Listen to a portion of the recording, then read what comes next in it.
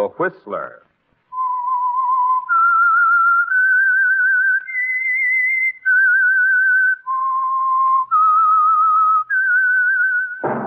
And now The Whistler's strange story.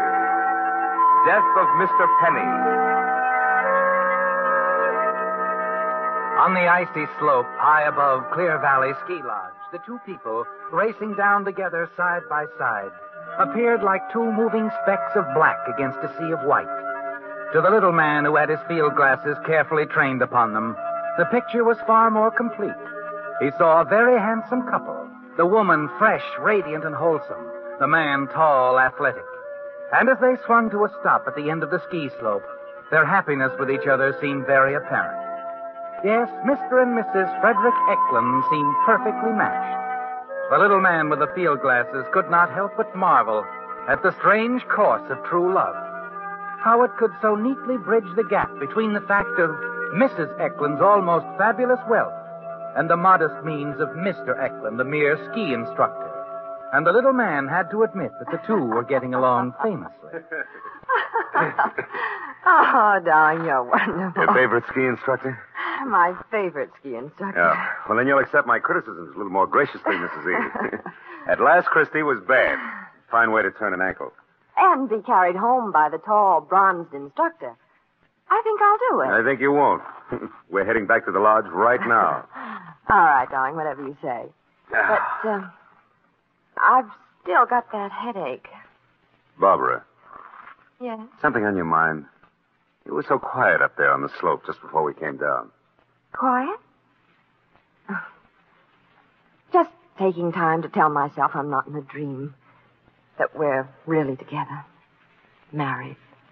And so happy. Are you sure that's all? I'm sure that's all. And the headache can either be cured or made worse by a dry martini. Shall we go take the gamble? Oh, you don't have to suggest that twice.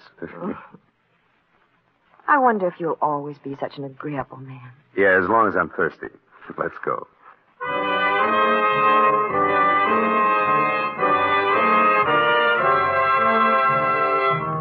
An agreeable man. Yes, Fred, you've been that with Barbara, haven't you? That and more. And you know that she appreciates it, that you've made her very happy. But you also know that there is something disturbing her this afternoon. Something more than a simple headache.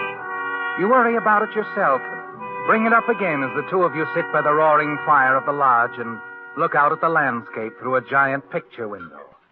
You, still don't feel any better, dear? No. I'm afraid I'm going to have to go upstairs, nap for a couple of hours before dinner. Mind? You know I don't. What will you do to amuse yourself? Oh, look at the scenery. Well, that's not novel enough. You know it too well. Oh, no. I see something different every time I look out the window. Here, I'll prove it. Did you ever see anything like that? I don't see what... You mean that little man on the terrace? Uh-huh. The one with the field glasses. Looks like an African explorer. Now, you can't say I see anything like that every day. No, but I didn't mean people.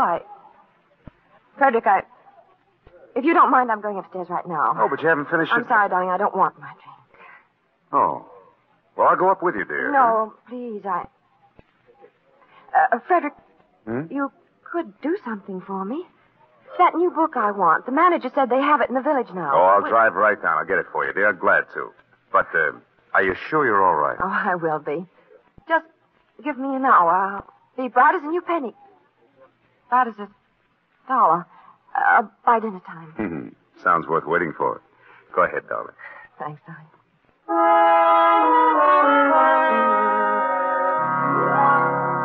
You watch Barbara turn away, go to the stairs. A moment later, you get up, start outside as if to get the car. But at the end of the terrace, you stop and wait a moment. He goes right inside, doesn't he, Fred? The funny little man that Barbara didn't want to look at. You walk back and see him hurry up the stairs after her. 10 minutes later, he's back down, heading toward the cocktail lounge. You walk in casually and slide into the booth beside it. Well, Mr. Penny, It's going very well. you got it? I did 5,000 as usual. I was a little worried this afternoon. Thought Barbara might have guessed something. About you? Mm-hmm. But I was wrong. Of course. Oh, Barbara threatened me today. She said that this must be the last payment. She's convinced that you'd be quite understanding about those letters. Oh, I'll have to take a different tack. Yes, or spoil the act. Oh, they're really nothing, you know, the letters. She just feels that you'd be very hurt if you ever knew there'd been another man in her life once, a married man. I hurt. You know, Freddie, you are the odd one. Long as I've known you, I always marvel. What is it that keeps you from simply presenting your case to these women, demanding all the money you want? Obviously, my dear Penny, you'll never know women. There are things that cannot be told. One of the things is that love alone is not sufficient to hold their man. You're right, I suppose.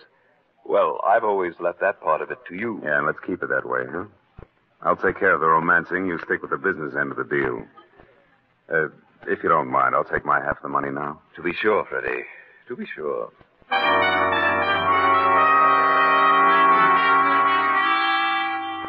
As you conclude your present business with Mr. Penny, he excuses himself and hurries away. A moment later, you're conscious of the voice, the song that comes from the large dining hall. Monday, maybe Monday. Susan, a delightful girl, isn't she, Fred? Talented and beautiful. Sure. Yes, and since you met her a month ago, she's been quite overwhelmed by your charm. You stroll across the lobby and stand there at the entrance of the dining hall and watch her as she sings. He'll build a little home. She's beautiful, isn't she? Oh, Penny, I thought you were leaving. I'm going in to have dinner. Now, look, Penny, Barbara will be coming down soon. She isn't pleasant to be with when you're, Your wife is resting, Freddie. She won't be down for some time. But, shh, I want to listen. And so all else above, I'm waiting for the man all alone. That was wonderful, wonderful. Oh, Susan sings beautifully, does she not, Freddie, my boy? Mm-hmm. She's, quite a girl. Quite a girl. Yes. Another one of your many side interests. You've always had them, haven't you? Frankie, my boy. Let us go out on the terrace for a moment. I want to talk to you. Come along. It's the idea we've already talked everything out. No, not quite, my boy. After you.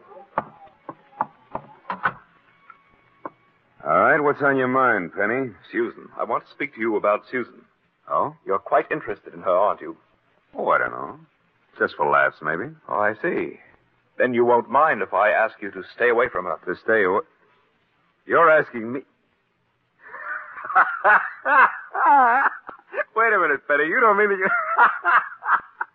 You find it amusing, my boy. Why, she wouldn't even look at you. Well, Freddie, she has many times. So often that I don't want you to see her anymore. Oh, just like that, huh?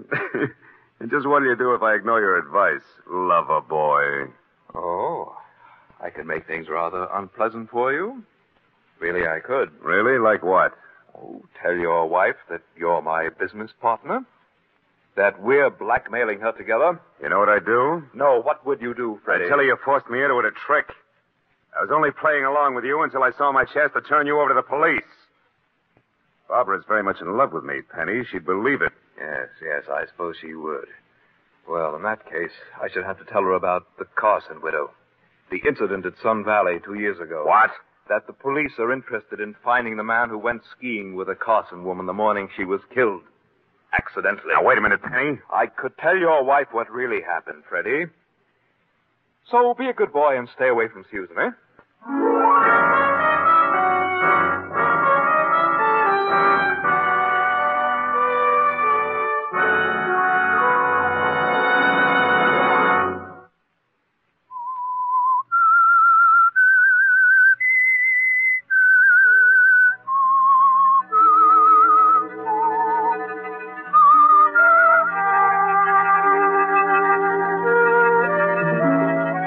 It came as a shock, didn't it, Fred? Mr. Penny's warning. And you wonder if your odd little partner really means to carry out his threat, to make trouble for you if you continue to see Susan. He could make things quite difficult, reviving the Carson incident at this time. It would never do if your wife Barbara found out about that, would it? But in the days that follow, you decide to risk it, to test Mr. Penny's threat. And then one evening at the lodge, as you sit in the cocktail lounge with Barbara... Fred? Yes, dear? Did you happen to run over to Shellville the night before last? Shellville? Well, no. Betty mentioned it this afternoon. She and Greg thought they saw you there. No, they were mistaken. Oh, I did go down to the village here. That's the night I ran into Higby, an old friend of mine. You remember, darling, I called you, told you I'd be late getting back. Yes, I know. As a matter of fact, Higby and I spent most of the evening at the Buckhorn Cafe talking over old times.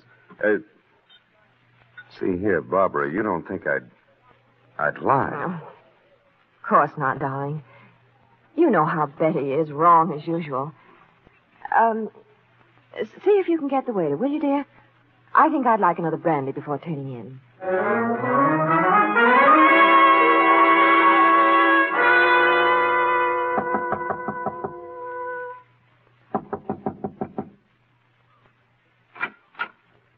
Oh, Freddie, my boy. I could say that this is a pleasant surprise, but it isn't really. I've been expecting you. Can I come in? Well, I was about to retire, but... Thanks.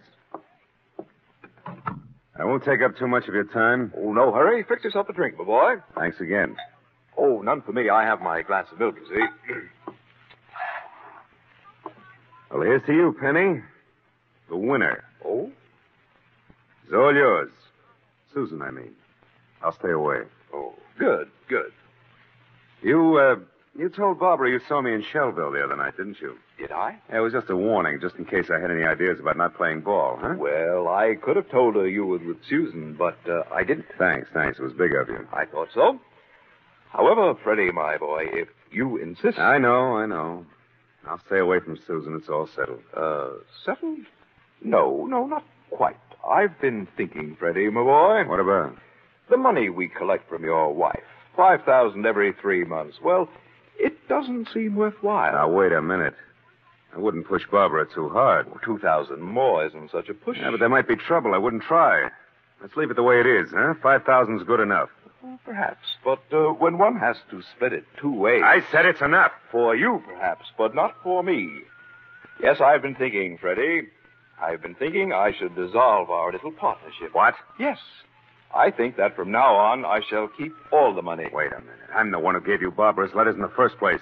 So what? You think I'll hold still for you cutting me out? But, my boy, there's nothing you can do about it. Because of Sun Valley, Mrs. Carson. Why, you... Oh, please don't get excited. I ought to wring your scrawny little neck. But you will not. You will do nothing. Now, please, go. I'm quite tired. Good night, Freddie.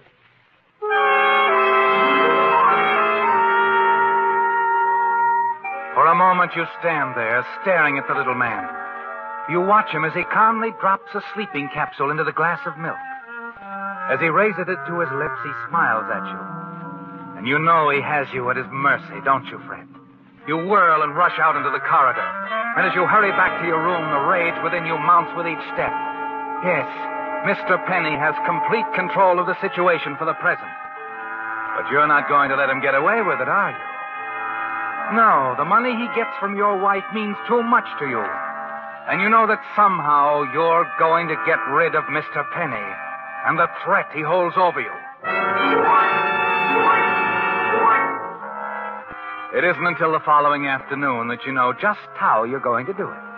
On an errand for Barbara, you stop at the village drugstore, Pop Grandin's place. That be all, Freddie? Yeah, I guess so, Pop. Okay. Oh, say, you going back up to the lodge? Yeah, why? I wonder if you'd mind dropping off a prescription for me. Oh, of course not. You can just drop it off the desk. Come on back. I'll make it up right away.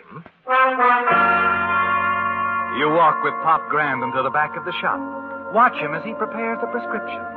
Then your eyes wander over the shelves lined with bottles.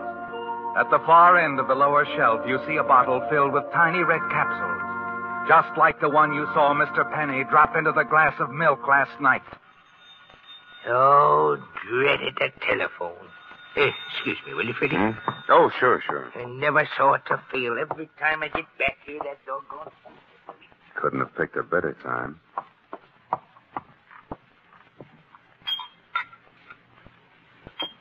As you take the bottle down off the shelf, the idea hits you, doesn't it? Yes, this could be the way, couldn't it, Fred?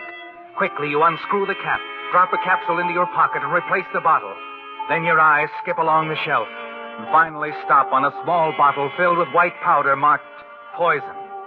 deadly poison, Fred.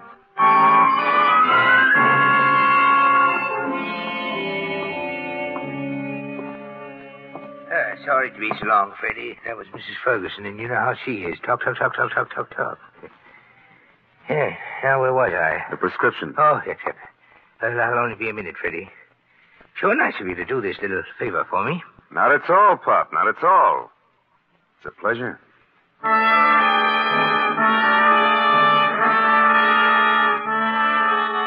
You're thankful that Barbara is out when you return to your room at the lodge. Quickly, you empty the contents of the red capsule into the wash basin. Then you fill the capsule with a white powder you took from the shelf at Grandin's drugstore. Moments later, you leave the room, the capsule containing the deadly poison safely tucked away in your pocket.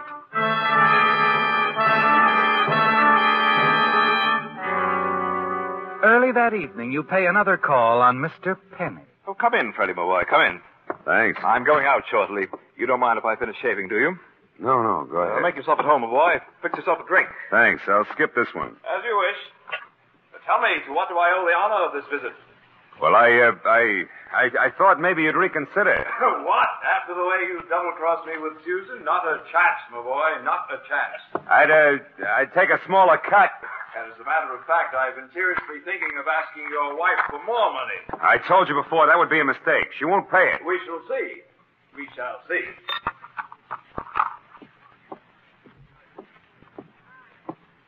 What are you doing, Freddie? Oh, just looking at this magazine on your nightstand. Holidays, huh? Planning a trip? Perhaps. Oh, look, Penny, I need the money. Why can't we make some sort of arrangement? You're wasting your time, my boy. This is too good a thing for me to share with anyone. I am rather surprised, and annoyed, too, that I didn't think of handling the matter this way long ago. You won't change your mind? No. After all, you still have Barbara. She's a wealthy woman. You begrudge me a few $1,000s now and then? All right. That's the way you want it. Yes, that's the way I want it, my boy. Good night. Good night. No hard feelings, Freddie. No. See you in the morning, then. Yeah.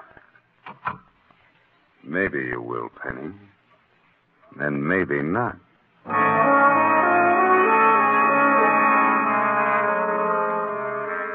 It's done, isn't it, Fred? There were only 4 capsules in the box. You replaced one with a capsule containing the deadly poison. And now all you can do is wait. And you know it won't be long, for Mr. Penny takes a sleeping capsule every night.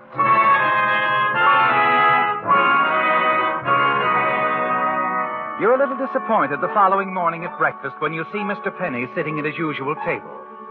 It was a little too much to hope for, wasn't it, Fred? That he'd take the poison capsule the first night. But then there are only 3 capsules in the box now. The next morning, you're in for another disappointment. For as you enter the dining hall, you see Mr. Penny again, sitting at the table near the window. He looks up as you and Barbara seat yourself only a few tables away. He smiles, nods, then returns to his morning paper. And then something that Barbara says startles you. Only 2 left, Frederick. What? Only 2 empty tables left. I'm glad we came down to breakfast when we did. I hate to wait. Oh, yes. Oh, goodness, darling. You jumped so. Something wrong? No, of course not. I had my mind on something else. Yes. You were thinking of the capsules in the box, weren't you, Fred? There are only 2 left now, and it's an even money bet.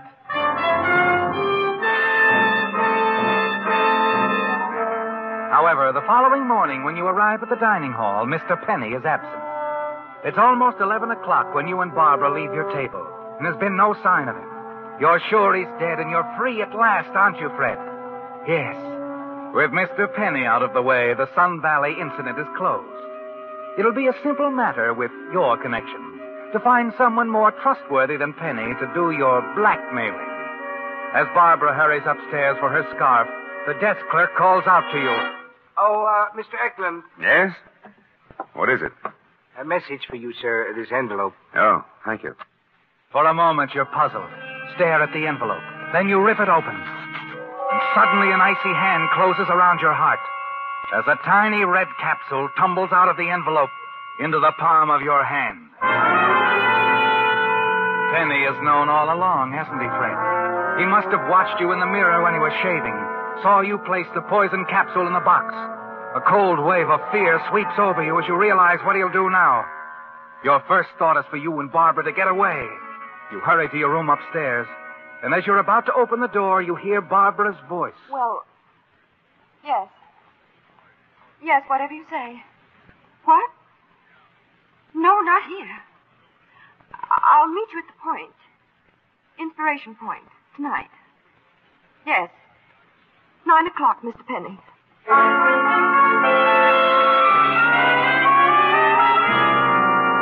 Mr. Penny isn't wasting any time getting his revenge, is he, Fred? Your first thought is to get away, and then suddenly you realize it's useless to run. He'd find you and Barbara sooner or later. No, you've got to take care of him now, once and for all. And this time, you can't afford to miss.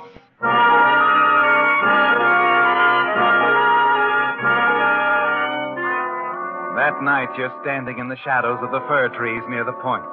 You see Barbara hurrying up the path. Mr. Penny is not far behind.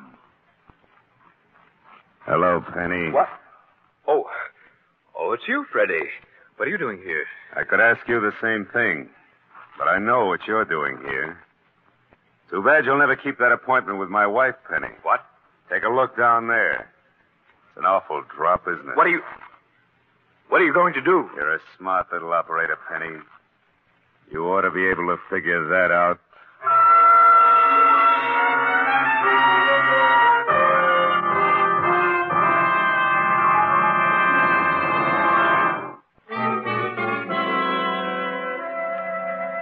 It's all over, isn't it, Fred? Mr. Penny is out of the way at last.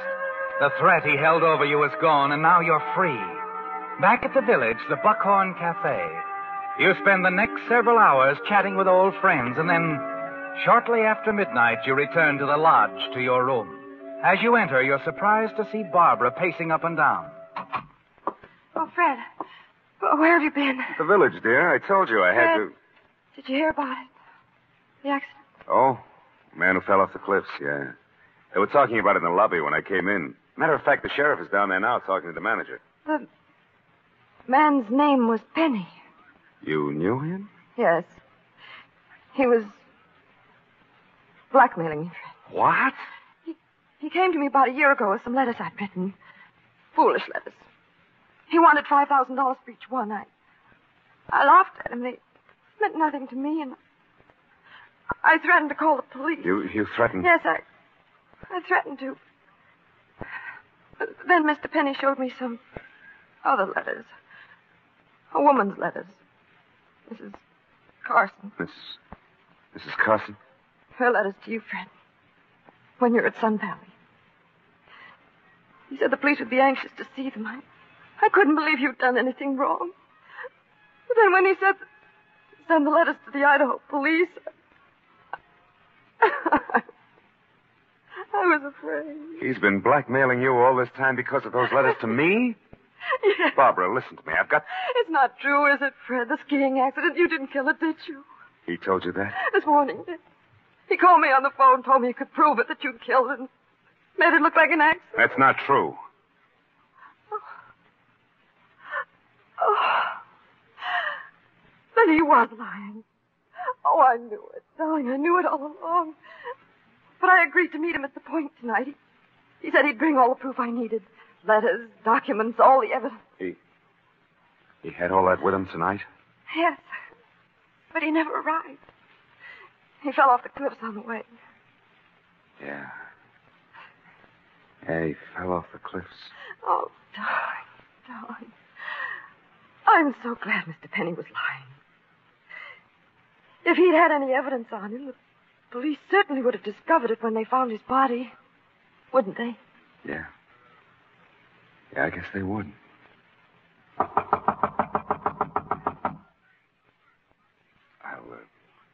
I'll go, Barbara. I'm sure it's for me. This is the United States Armed Forces Radio Service, the voice of information and education.